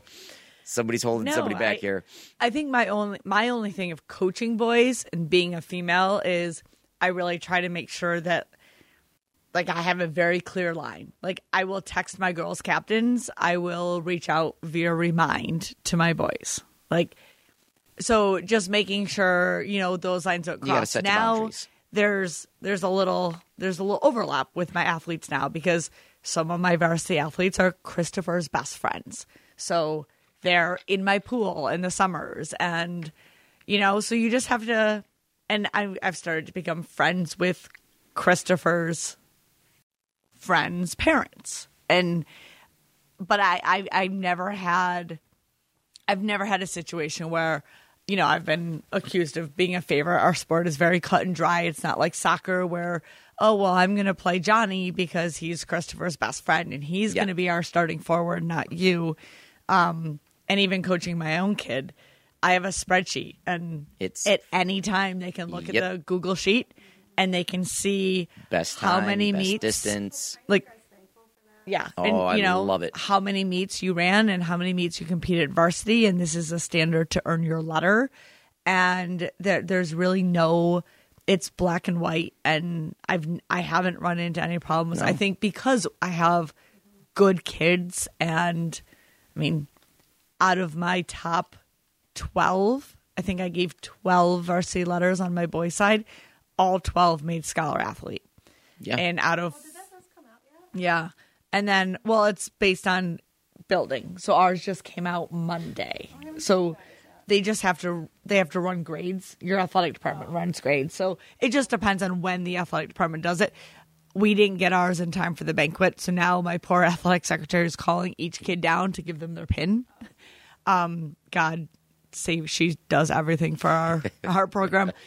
But, and on my girls' side, I think I was at 100% also. So I have good, smart, kind, hardworking, respectful athletes. So I think that's why we don't. But you get what you expect.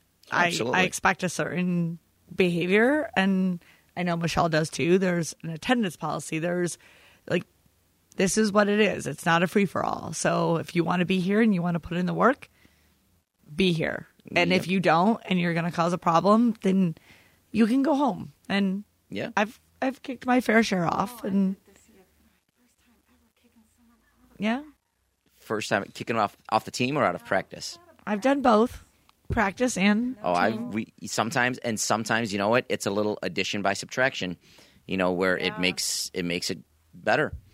I kicked someone to the curb and talked to their parents, sat down, and I said, I'm sorry. Like, this. And they came back the next year and were one of an integral athlete that helped the team and just needed a little bit of growing up. And I think had I not made that, not example to the team, but held him accountable, probably would have been the same trouble. The following season. I think he learned a lot from the situation, and he came back. I was nervous when he came back because I thought I'd get a little attitude and a little pushback, and I got, hey, you did the right thing. I'm the one that screwed up, and I'm going to prove to you. So there was that little heart-to-heart before the season started? And it was great. Beautiful.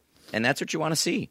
This was my first year coaching boys, and I was nervous. I didn't know what to expect. Like with my girls, they know what to expect of me, and I know what to expect of them. But with the boys, it was just a big, fat unknown. We had the addition of an amazing assistant coach in Matt Doherty, and he went out running with them. And I think that tempered it. But the boys were so funny. They made me laugh, my loud laugh, every single day. I asked them to do something, and it was, yes, ma'am.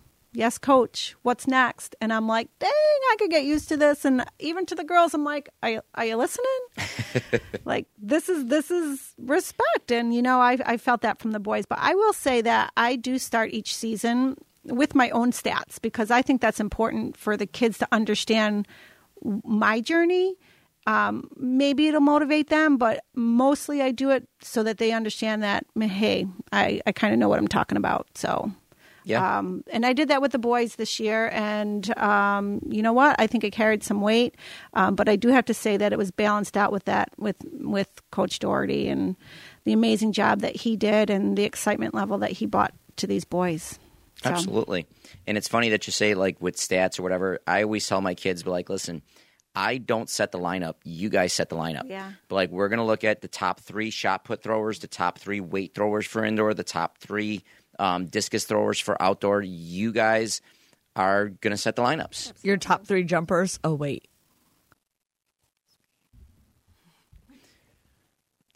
Well, that's this episode. It will never get old. Yeah. Speaking of that, we're going to get to our hot seat question. We're going to put you guys on the hot seat. Now, Matt, I told you I've got 4 questions, so I'm going to put you on the hot seat and make sure you get at least one. You want to kick us off here, or do you need some time to think? I need you to set the tone. All right, I'm going to set the tone. All right, we're going to start off with, so if you're having a dinner party, who are 3, these could be either athletes or celebrities, music people, what 3 famous people are you inviting to that dinner party that you're having? Matt, you're answering these questions too. Wait, so you're inviting 3 famous people to a dinner party? Yep. 3 famous, could be famous athletes, famous musicians. Dead or alive, or both? Both. Ooh. And they could be, politicians, whatever. It could be inventors, scientists, 3 famous people that you are inviting to your dinner table. While you guys are thinking, I'll kick it off first. For me, it would be Pele, Brazil soccer player. I mean, I'm inviting him all day long. One of, I think, the best soccer players in the world to ever play it. Not only that, a great ambassador for the game. So he's coming to the dinner table. I'm going to say Robert De Niro, one of my favorite actors. So I'm bringing him. And, this might be breaking the rules, but I'm going fictional character. I'm going to say Ted Lasso. I don't know if you guys have watched Ted Lasso. I'm bringing I'll let you guys do fictional characters because I'm breaking the rules here, but I'm saying Ted Lasso. I'm bringing him to dinner. Good dinner right there. That is a good dinner. So, Meg, I see you there. You got 3? I've got mine. All right. So I'm assuming if I'm having a dinner party that my children are involved. Oh, of course. So I'm going to bring Simone Biles. Okay. Because great athlete, great role model. I just think that she's amazing and she exemplifies a lot in sports, especially for women. And my daughter would be through the moon if she was sitting at the dinner table. And I think the conversation between Simone and Emily would be just priceless. So I would invite Simone. I would invite Steve Prefontaine. Ooh, okay. Because I would love to ask a million questions about running. And I'd invite my daddy because he's the smartest man I know. Aw, daddy's girl over there. I love it. Matt, Michelle, any of you guys got who wants to go first here? I can't think of a name of the person in my head. I'm trying to think of it. Can you describe him? Is it a famous person who we might know? Yeah, of course. He's in Always Sunny in Philadelphia. Oh, that show. Danny DeVito. Thank you. Danny DeVito. Danny DeVito. It's funny. One of my throwers, his last name is Bonavito, and he brought up, I love Always Sunny. So we're like, listen, your name, I'm calling you DeVito the rest of the year. So Danny DeVito. Him and Miles split under DeVito. All right, so Danny DeVito. Dan DeVito, because I feel like that would just be interesting. Dan DeVito from Always Sunny, though. Like Okay, that, like the that- actual character. like Frank Is it Reynolds. Frank Reynolds. Frank Is Reynolds. it the Frank from the episode of The Diddler? You didn't want to be the Diddler? Because that's on constant reel at the White House. I'm just saying.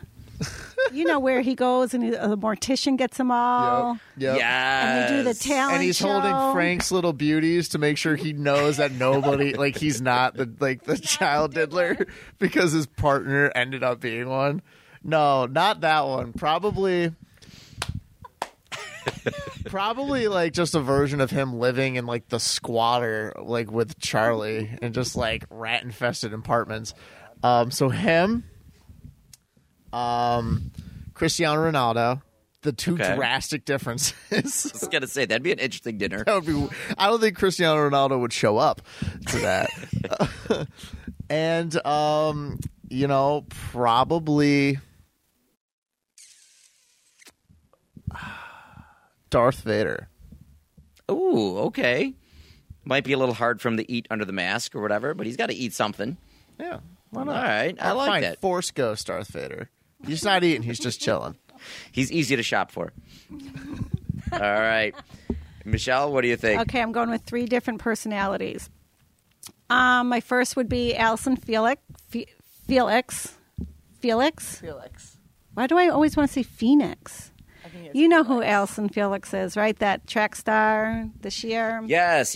In the Olympics. Okay. She's made her own shoe line that I'm obsessed with, but they're like $250. Ooh. I'm hoping Santa. Well, if you Chris White. bring her to dinner, maybe she cuts you a discount. I know. I want the white ones. So I'd love to talk shop with her. Again, just an amazing texting female her husband. perspective. He knows already. Okay. That I'd love to sit and shoot the shit with. Then I got to go with Chris Stapleton. He's my decompress. He's the musician that can just get me from 100 back down to 0 and just is very grounding. Something in his voice. I could just sit and listen all day long. Got He could favorite do song? reading. Golly, no. Just like I don't just like have it a all. favorite. I can just have it on. It doesn't on, matter. Put it on shuffle, and rotation. it's just Yeah. it's all good. Yeah, for sure. So he's my decompress. And then honestly, I'm gonna go with Michelle Obama. I'd love to sit down and just talk and talk. Okay. She's got amazing ideas. I think she's had an amazing journey and has a great perspective. And she's stunning. But those are my 3 picks. Three very different personalities. I love it. And I feel like that's a good dinner. You got to have different personalities, brings out different Yeah. conversations. Now, what would you serve for dinner? We got to go with the wings, right? Pizza and wings. I was going to say that's a good follow-up I was question. going to say that could be that. You know what? That's going to be. That's This will be number our 2. first. This will be our first guest hot seat questions. I like it. That's so, mine. That's mine right there. I called it. So Michelle, what was it? What's the dinner? What are we making? All right. But they're coming to Buffalo, so it has to be. I would pick something Buffalonian. So coming to Buffalo. I would do beef and whack. Okay. Any certain place where you're ordering that beef and whack from? Beef and barrel. So her dog Beef can and eat barrel. it I thought you were later. going to say Charlie the Butcher, but Nope.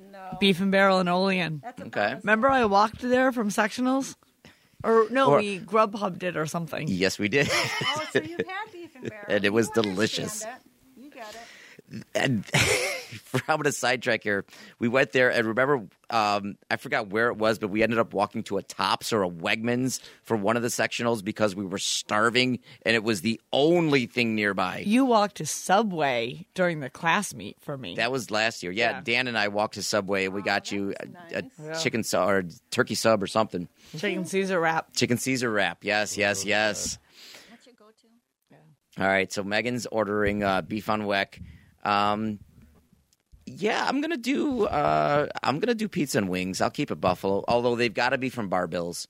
I love Bar Bill's. They're Cajun honey barbecue wings. I think Oh my that's what God. Scott orders. Oh, I love those Bar Bill wings. Those are fantastic. So I'm going pizza and wings from Bar Bill's. Cajun honey barbecue. Matt? I'm going to go Bocce's Pizza Okay. with wings and then a 2-liter of Loganberry. Ooh, I love the Loganberry. All right, good choice. I'm going Cheerios. Cheerios. Downtown Buffalo. Breakfast for dinner. Brenner. No, I would do the Burton Burger. You can't beat the Burton Burger.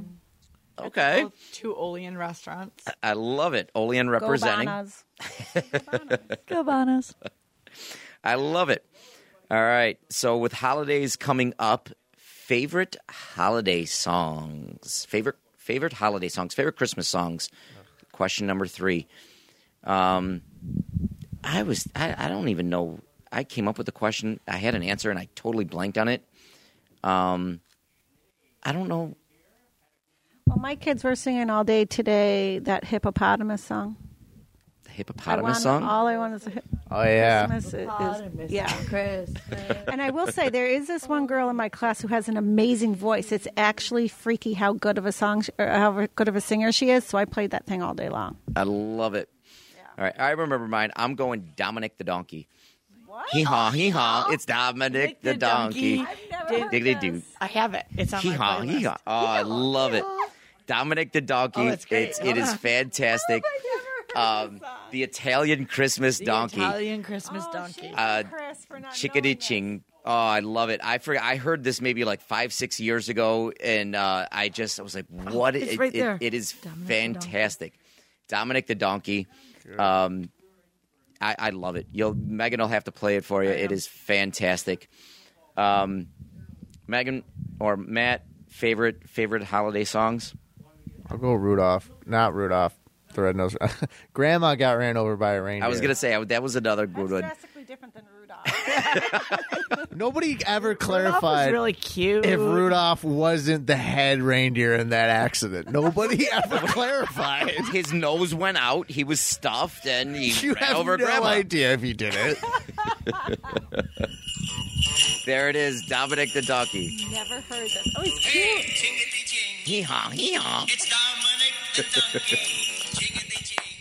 Every time I see you, I'm hee-hawing in your face. I love it. Absolutely.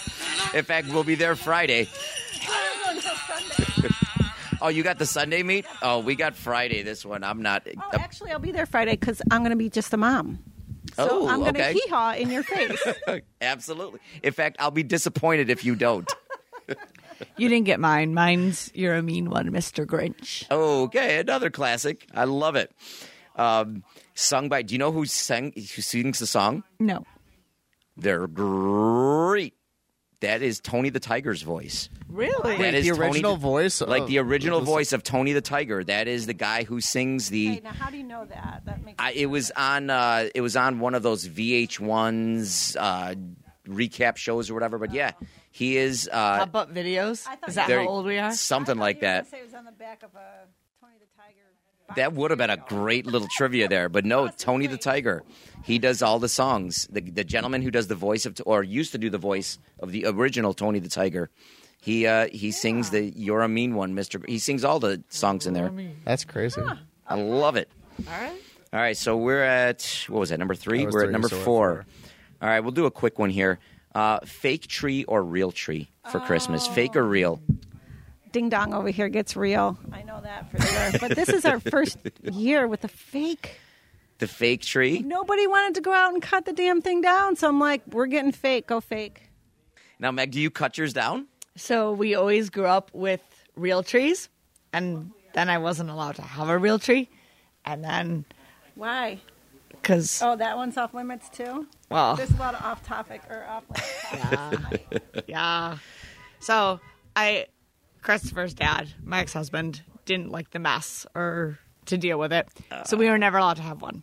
So then when I was divorced, the first thing I did was take the kids and we cut our own tree. Love Christopher it. was like 7 and he's like carrying it through the field. It was great. So now we always have a real one. And Scott, there's a rule and I can be as obnoxious as I want. So our tree this year is about 10.5 feet. What? Yeah, and it's not nearly as obnoxious. Tell how fat it is. It's not as obnoxious as it was last year. I'm upset about it this year. I thought it was going to be more obnoxious, but it's not. So we have 2 fake trees and then the real obnoxious one. you're saying that 10 feet, and really all I picture is Christmas Vacation, where they bring in the big tree. It's full. They Lots of snap. snap. Yeah. Yep. Big So tree we have full. a tradition. Lots of snap. We go by age. So Emily starts, and then Avery, my stepdaughter, and then Christopher, and then me, and then Scott. And so we take the scissors and we cut it all the each way up. twine, and then the youngest goes again, and then we move up, and then we get on the ladder, and then it keeps going, and then at some point the tree just goes. Poof. Has anybody ever gotten knocked off the ladder? No, point? but Scott had to put in eye hooks into the molding so we could rope around to support the tree extra. I love it. All right, so we've got a real and a fake over there. Matt And both. and Bo. I I would have say 3 3 trees. Always an overachiever. I love Christmas. Santa, I know him. I was always a real tree. I always a real tree. In fact, when we go tree shopping, Sarah, even this year, she came home. We did it over Thanksgiving break, and we have to have the aha moment where everybody just like, that's the one. So we have to have the aha moment when picking out the tree. Oh my goodness! As Megan showed me her Christmas tree over there. Oh wow! I didn't even see you in that picture. Did you take the one from New York City and put it in your living room? We tried. It is this Holy moly! Dang. So we always had real tree. That's 5 aha moments in a row right there. Matt, real or fake? I always get real, and my girlfriend actually has never had a real tree before, so I'm taking her to go get. Not hers. She has a fake one, but I'm taking her to go get my real one tomorrow. Okay. She's never, ever gone Christmas tree shopping before. Ever. Really? Yeah. And her dad only sets up a black and white Christmas tree. Oh, what does that mean? What is a- Like the ornaments are black? No, so the tree is white, and all the ornaments are black and white. That's cool. Okay. Okay. Yeah. I like it. We have a sports tree. I like that. Sports tree. Our fake tree that's in the front of the house is all ornaments either relating to sports that the kids played or ornaments of teams we like. Bonaventure's on that tree, Ohio State, the Bills, the Jets. That's a lot of work. It's all sports ornaments. Sports ornaments. All you're getting from me. But my kids are old. My kids are older, so. I mean, and when we did go and get real trees, it was always a fight. And then it was it wasn't a aha moment. It just came to pick a damn tree. We've been here 3 hours. Somebody pick something. Yes. All right, last one. We're going to stay with the holiday theme here. Actually, it doesn't have to be holiday themed necessarily, but favorite cookie. Favorite type of cookie. I don't like cookies. What? Who doesn't like cookies?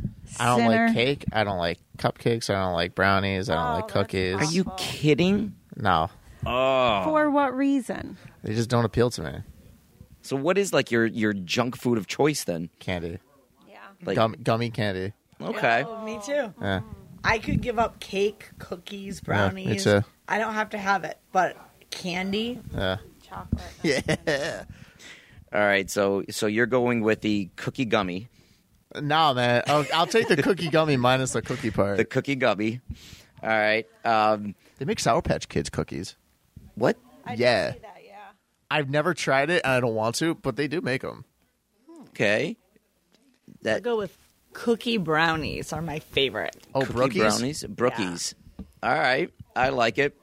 Me, I'm going with oatmeal raisin, Oh, or that's the an old oatmeal man raisin one. chocolate chip. But that's not an old man cookie, is it? You get a sugar cookie that's Oatmeal half raisin? baked in the middle, so it's raw in the middle. A little sugar inside. Okay. No, an oatmeal raisin is not an old man's cookie. Yes, it is. Is it? It is. See, They're both. It's what it is. Michelle's like, I'm not gonna. I'm just gonna nod. It is an old man cookie. Hey, whatever. I'm an old man. Do you grunt when you sit down and about to eat them too? After a mile run, he does. I was gonna say. No, his Oh, at mom that runs point, the walk from that. Somebody's to got to feed me the cookie because I can't get up to eat it. Snickerdoodles are a good one, too. They are. See, I'm allergic to peanuts, though, and peanut butter, so I can't have the Snickerdoodles. Snickerdoodles doesn't have peanut butter in No, it. it doesn't. Yeah, it does. No, it doesn't. Snickerdoodles? Don't they have, like, peanut butter or nuts or Like, something in no, there? it's cinnamon and sugar. Yeah. But I thought there were, like, nuts in there, too, or peanut butter. No. So I've been passing on Snickerdoodles this entire time? Missing much. I Yeah. like a good Snickerdoodle is good. Yeah. That's an old lady cookie. Ha-ha.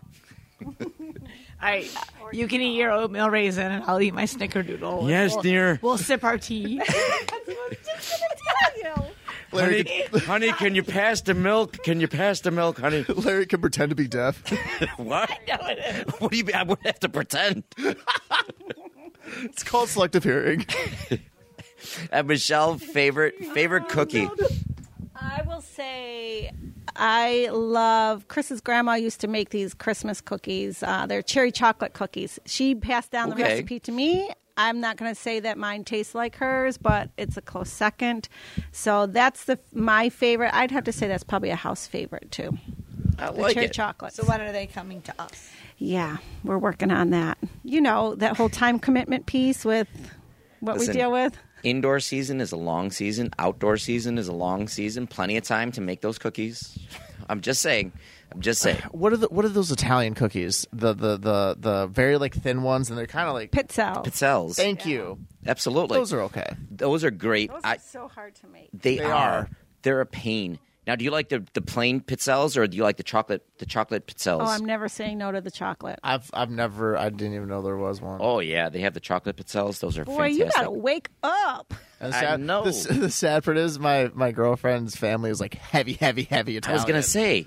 Have you gone through a Christmas with them yet? No. Oh. So This is will be the first one. Christmas. But like the Ooh. grandma, like she makes everything. They make their own sauce, so they're about to make. Listen, some, like, make Yeah. sure you don't eat any breakfast, lunch. Like, make sure you come there on a empty stomach. And don't leave anything on that plate. No, That's whatever an insult. whatever they put on your plate, you finish and you ask for more. That's you right. finish if you're like packed.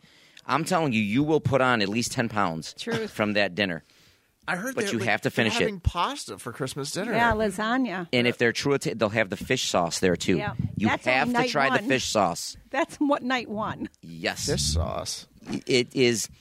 I can say this: it is not good, but you have to try it On what? Like, do you, on pasta. It's the Don't fish tell sauce. them everything. Let them figure it out. I can't do that. You can't leave anything on your plate. The kid. I'm bacala, telling you got to eat the bacala. Don't know what that is. I don't even like. I want to come just to watch. You too. The gabagool. Yeah, can you like? Can you FaceTime us into your family Christmas? I don't want to. Man, why are you talking with your cell phone the entire? Don't worry about it. Well, no. So that did happen to me the first time I met her Italian grandma. She's like, "Why aren't you eating?" And I was like, "I'm full." She's like, "No, you're not." I was like, "Okay." No. But she brings dessert all the time, and she looks at me. She's like, "I know you're not going to eat this because you don't like brownies." And I was like, "Yeah." And she's like, "I'm going to make something for you." Eat. You're too thin. Eat. What do? You eat. Yeah. Oh, that's a podcast. That's a whole nother series of a podcast in its own. Food. Italian. Italians. A regular dinner with Italian. Well, thank you both so much for coming on. Now, Michelle, you were a little scared coming on. What did you think? I think it is a lot of fun. So we'll definitely have to have you guys back for Easier- outdoor. Yeah, because when she's talking, I'm like, yeah, that's what I would say. And I'm certain that when I was talking, she was like, I definitely would not say that. That's what I say when Larry talks. I'm like, "Yep." Mm-hmm. Yep. And I talk way too much. Hey, should we start our own podcast? I feel like we should. Listen, I will get you in contact with Matt. $20 for everything. He will set you guys up. I think that would be fantastic. What do we talk about? I don't know. Banas. I The love it. Bana podcast. The Go Bana Hour. Banas. Go Banas. Thank you two so much for coming on. We're definitely going to have you guys back again sometime. We'll talk about outdoor. We'll talk about Italian cookies. We'll talk about whatever. Thank you so much. By then, Matt, maybe you'll bring the Italian cookies. I'll try. Like, if I know, I'll try to bring. I'll give you at least a week's notice. Listen, Bring those pizzelles. I could walk into the house and come out with a full tray of lasagna that they had extra, and I could bring it in. This is for you. This is for you. You're very good at that. It was really good. Seriously, though, thank you for having us. This No was fun. problem. Anytime.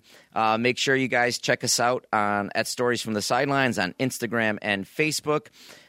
As always, it's been a pleasure, and we'll see you guys next week on Stories from the Sidelines.